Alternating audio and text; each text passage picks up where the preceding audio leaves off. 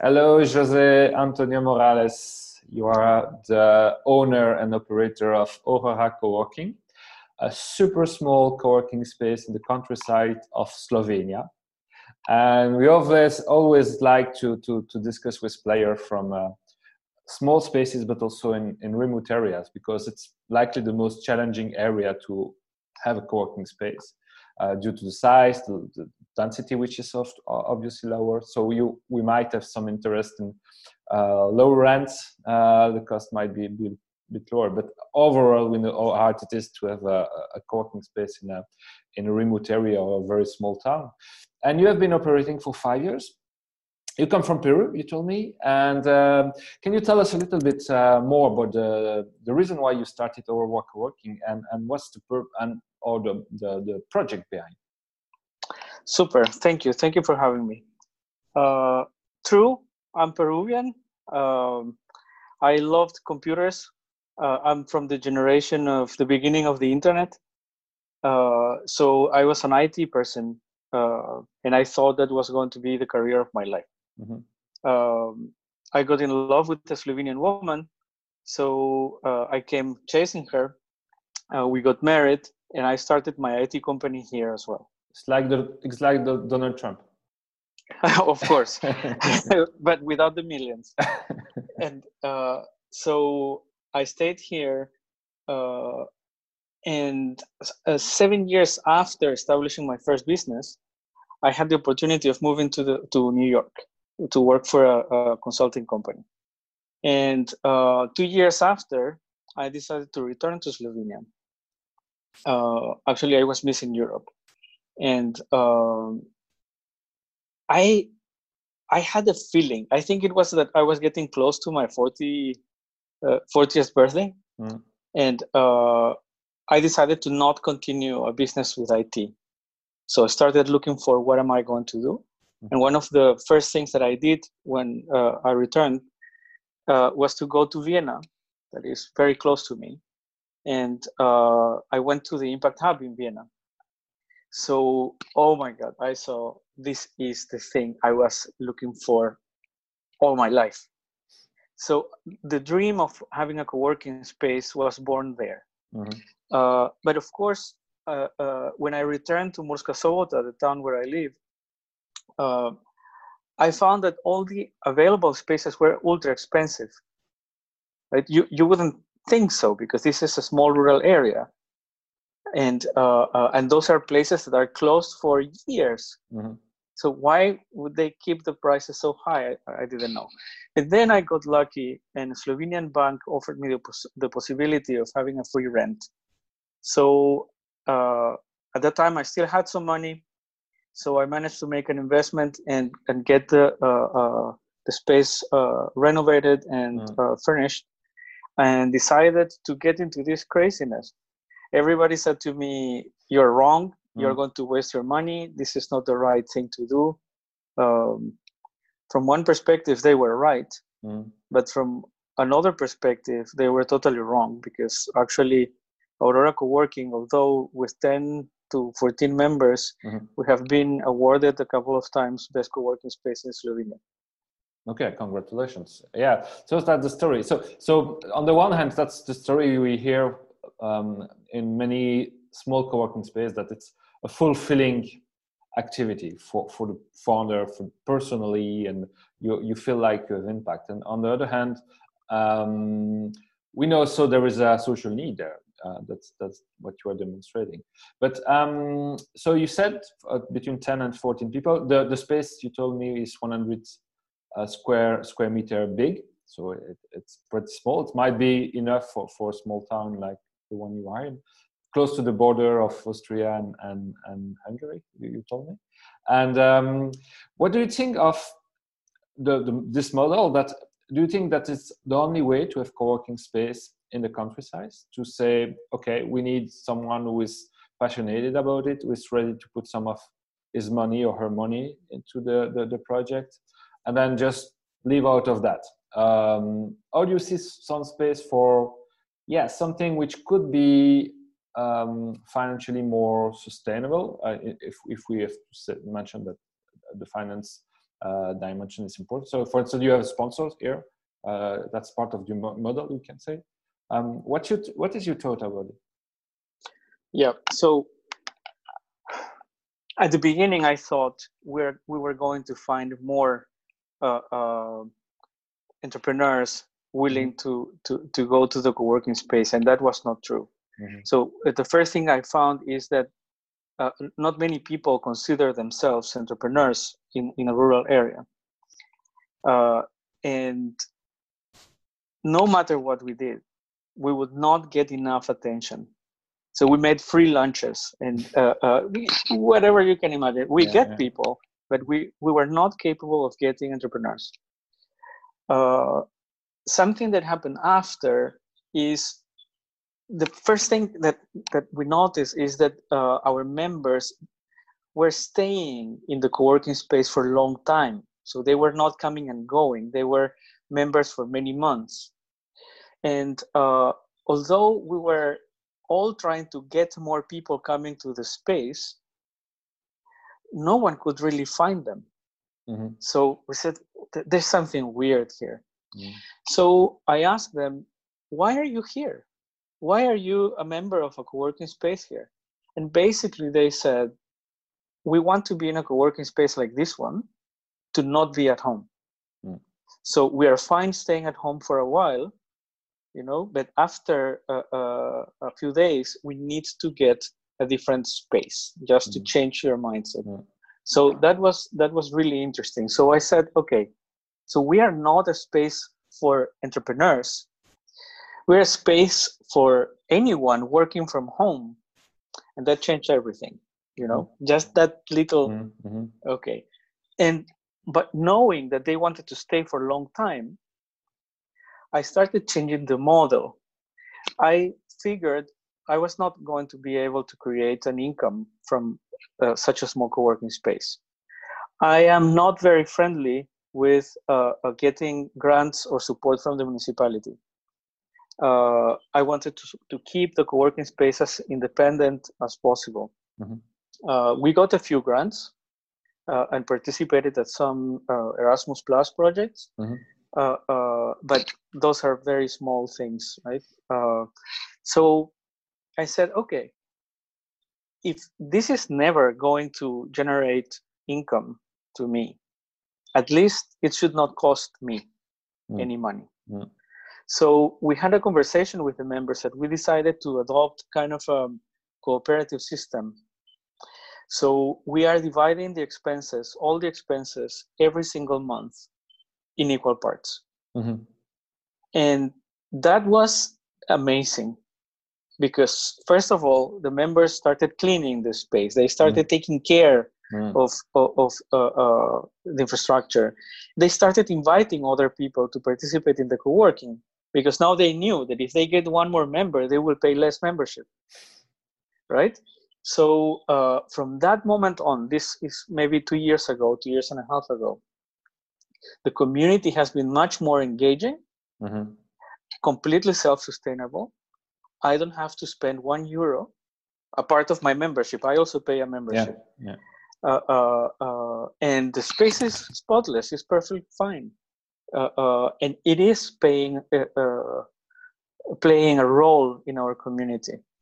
So now the business, now we are starting to find out different ways for the members to not have to pay the membership directly. We made something that we are calling the Aurora Academy, where they are going to be delivering simple training courses that are not necessarily connected to their business activities, so that they can generate maybe 50, €100 a month. So with that, they are going to be covering their membership, and so I'm completely satisfied. If I die tonight, the co-working space can run forever. And what about the new members? So if you are a cooperative, we could say, okay, it's more a shared office in the countryside than co-working with a flow of people. So how do you manage the subscription? Have you to be a cooperator to become a member, or is it? So how do you handle that? So we don't have a fixed membership fee. We just have a ceiling. Mm-hmm. So we say your membership will not go over 50 euros. Okay. And the truth is that normally it's like 35 per month. Per month. Okay. Yes. So now, when a new member wants to come, we have to explain that this is a cooperative system. Mm-hmm. So we are not expecting to accept members that want to stay for 1 month, mm-hmm. right? Because if one person comes, the expenses for all the rest decreases, and then when that person goes, the expenses increases, and then the people doesn't like it, right? So we prefer to have people that stay for longer terms. So Mm-hmm. let's say 3 months. And what we know is that if they stay for 3 months, they stay for much longer time, a year or two. In some cases, they leave because of personal issues, mm-hmm. but the majority decide to stay. And so so all the 14 members are cooperators, right? That's mandatory. Yep. in your model. So and what do they do? What's the profile on average? Is it, you have so some specific profiles that how does an ecosystem like yours look in a small town in eastern Slovenia, let's say? Yeah. So what happens is that although when saying a small town, I'm not talking about a South American rural area. So in Slovenia, the majority of the small towns have all the infrastructure you need, right? So access to highways, everything. Mm. Access to internet is completely natural, high speed, etc., etc. So this is a small city, let's say, right? And there are, of course, professionals of all kinds all around, and a lot of them decide to work from home. The thing is that there's no space for them to get together. Mm-hmm. So you don't know them. You don't know where they are. So that is what our co-working is achieving, is identifying some of them. So their profiles are very, very diverse. We have yoga trainers. We have fitness trainers. We mm-hmm. have translators. We have IT persons. A bit of everything. We have social entrepreneurs. We have even gardeners. Mm-hmm. Or book writers, book editors. So there's no specific field, let's mm-hmm. say. Mm-hmm. And do you feel like, so that's a big discussion that we are having now, due to the pandemic, that we expect people to make the choice to move back in the countryside and live like remote workers. Is it something that is in the agenda now from where you are? Do you hear already things happening regarding that perception? Well, I can tell you that we that live here, we feel amazingly happy that we are here. Yeah. Right? Everything is easier because we live in the countryside and smaller cities. The majority of the people live in the same municipality. And that means that even when we had the lockdown, we had the freedom to move inside of the municipality. So the co-working members decided to go to co-work, but they established a rule: only one person at a time. Mm-hmm. So they opened their Trello board and coordinated who goes when. So totally fantastic. Before the COVID-19 crisis, we were starting to establish a network in Slovenia. We wanted to start opening other co-working spaces. And I was stubborn, saying that we want to do that in rural areas, not mm-hmm. in the big cities. Mm-hmm. But then the crisis came and it stopped everything. And now that I started talking about this again, everyone feels like great idea. Okay. Before it was a bit difficult to explain. Yeah. Now, when they say, well, co-working is still not going to be a priority, something that I can discuss, actually, because I think it is a priority.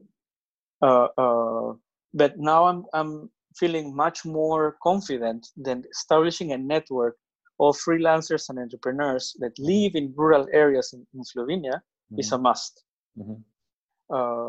Especially because the majority of those kind of professionals are looking for network and are looking for cooperation. They start to realize that by themselves they are not going to be able to cope with the economic problems that are going to hit us anytime soon. And you were also telling me that in Slovenia there has been some attempts to organize that network of co-working space, and still the ecosystem of co-working is still a little bit shy and not very developed, although we've been, so Polygon, we mentioned, was one of the pioneers in Europe a few years ago. How do you explain that? You told me about the culture. So what is your perception also as a outsider coming in? Yeah, so okay, when I'm going to share, it's an opinion, right? So it's not fact of any kind. So basically, I think that the Slovenian ecosystem that supports entrepreneurship is not yet evolved to a level where initiatives like co-working can be easily funded. So Slovenia has a very small population, it's 2 million inhabitants, and they are distributed in thousands of little towns. So then you never have the critical mass to have a bigger co-working space anywhere. A part of that, the salaries in Slovenia are not very high. The IT salaries are average, like everywhere else, but the rest of the professions, the people are not getting very high salaries. Everyone that has a social impact or social innovation spirit, let's say, will depend on grants or public funding to try to make it happen. But then they have to struggle with the uncertainties that come with that, right? So sometimes the grant is here, sometimes it's not there. Yeah, you have the bureaucracy. The politicians are changing. Exactly. So then, and that's the story so far of what I know and what I perceive of why so many co-working spaces in Slovenia closed. What you say, they rely too much on grants and political relationships, let's say, to some extent. And it is also I would say that it's also the opportunity of something that is compatible with their personality. They want to be helpful to society, but at the same time, they struggle with because they don't know how to fund it. Right? So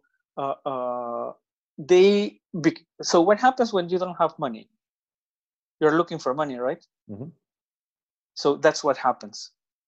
Everybody starts a co-working space. They are not the founders. They are employees or team members, and they want to make it, but they are not the ones financing it. Therefore, they have a low risk, etc. So I think that what is missing in Slovenia is a funding ecosystem for these kind of ventures, and the possibility of having co-working not as a business, but as a connector. I always thought of co-working spaces everywhere in the world as embassies of entrepreneurship. You speak a lot about entrepreneurship, while you started your discussion saying, okay, it was not about entrepreneurship, but more about people working from home.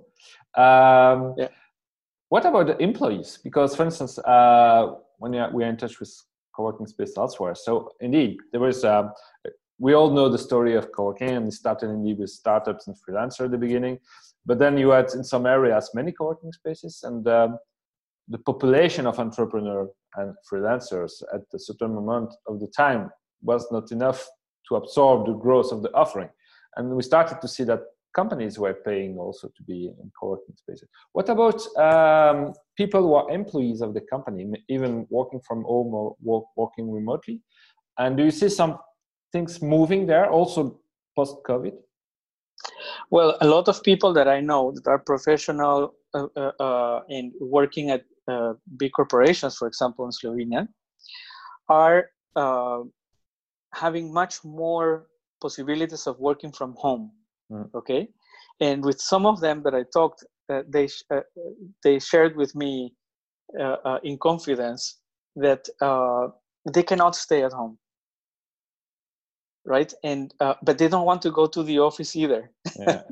So, and they, a couple of them said to me, it would be amazing if Aurora Co-working would be here, because it's a small enough space so that I know that I'm not going to be crossing with half of the city, right? And I would be able to concentrate and work in peace, right? Because when they go to the office, then the meetings start, and you get the idea. So I am honestly in love with the idea of micro co-working and social capital and smart networks. I think that's the way to do it, and then monetizing from different ways around the concept of co-working. You mentioned the employees, right? So what happens when a co-work? I guess that you mean the co-working employees, right? So if the co-working starts growing, you need to hire more people. No. I mean, what I mean is members who are not freelancer or entrepreneurs, who are paid by an employers. Yeah. In this region, I cannot find anyone. We had no one case of that happening. We see that the bigger companies here around are having their premises, and they like their employees working from there. So I don't see it as a possibility anytime soon. Now, we had moments when our co-working members had to hire people for specific projects, etc. So those persons were going to the co-working space, of course. But they were employees of members, not exactly members, employee of someone else paying. Because that's a challenge. That we know a lot of co-working space in small towns who would fit with the requirement of employees, personal, but the employees have to pay with their own money the membership. The employers doesn't get that. Indeed, it might be worth it to support the membership, but you don't see that coming yet, even the post-crisis. Yeah, it's too early. Yeah, not at all. We don't have one case like that. Okay, perfect. Okay, what's the next step for you then? It's new building. It's good enough like you are. It's becoming a world celebrity in Slovenia, opening location like yours everywhere. So I'm completely fascinated by the idea of smart networks. Okay, and smart networks are kind of a step forward from the traditional community. Okay, so it's a group of activated persons that are not only acting because of what they care, okay, but because of a vision. So this just started happening in Aurora Co-working with this Aurora Academy, right? They said, hey, what if we get 50 euros here and there so that my membership would be basically for free? They got a vision. And they made me work to make it happen. So that's amazing. So, but what happens if you get 10 co-working spaces that go with the same vision? Okay, so then that starts sounding as very exciting. And what happens if you manage to have, let's say, 10 small cities in your country that are interconnected and are fighting or working towards the same vision? Wow. Then you get a community of persons with a lot of initiative trying to realize something. That's my next step. Okay, awesome. Last question. How do you describe the impact you have locally beyond just being a place for people to work from? Yeah, so there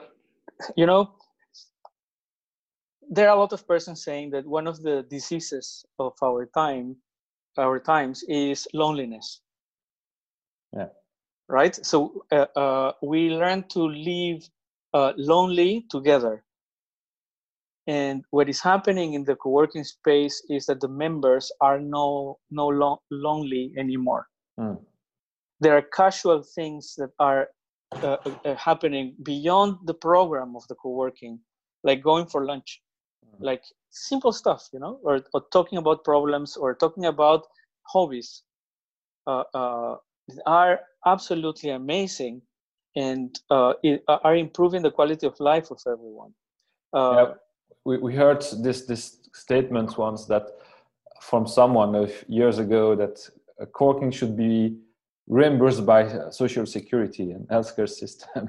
Oh yes, really. We had so many different cases, and members that are no longer members, okay, because they moved to another place or whatever. Yeah. They are still in touch. They are still part of the community. Connected. Yeah. Yep.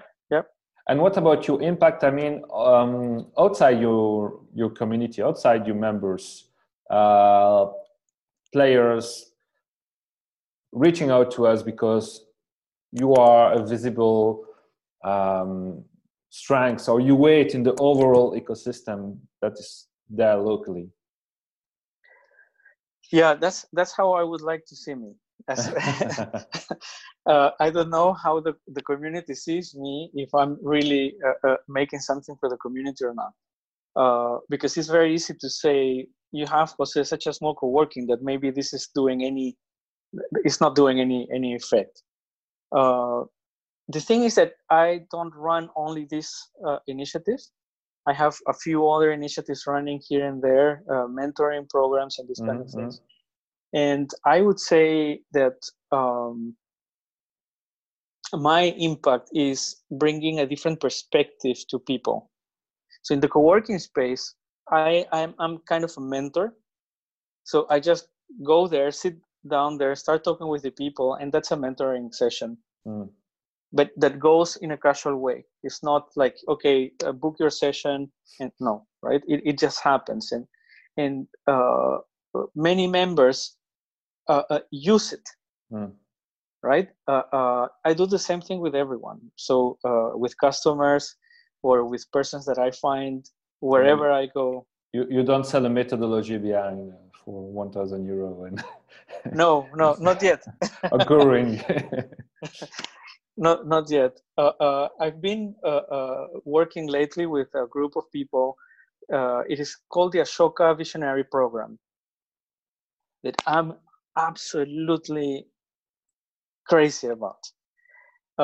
And we have been talking with some of them about this mentoring and consulting and how does it go.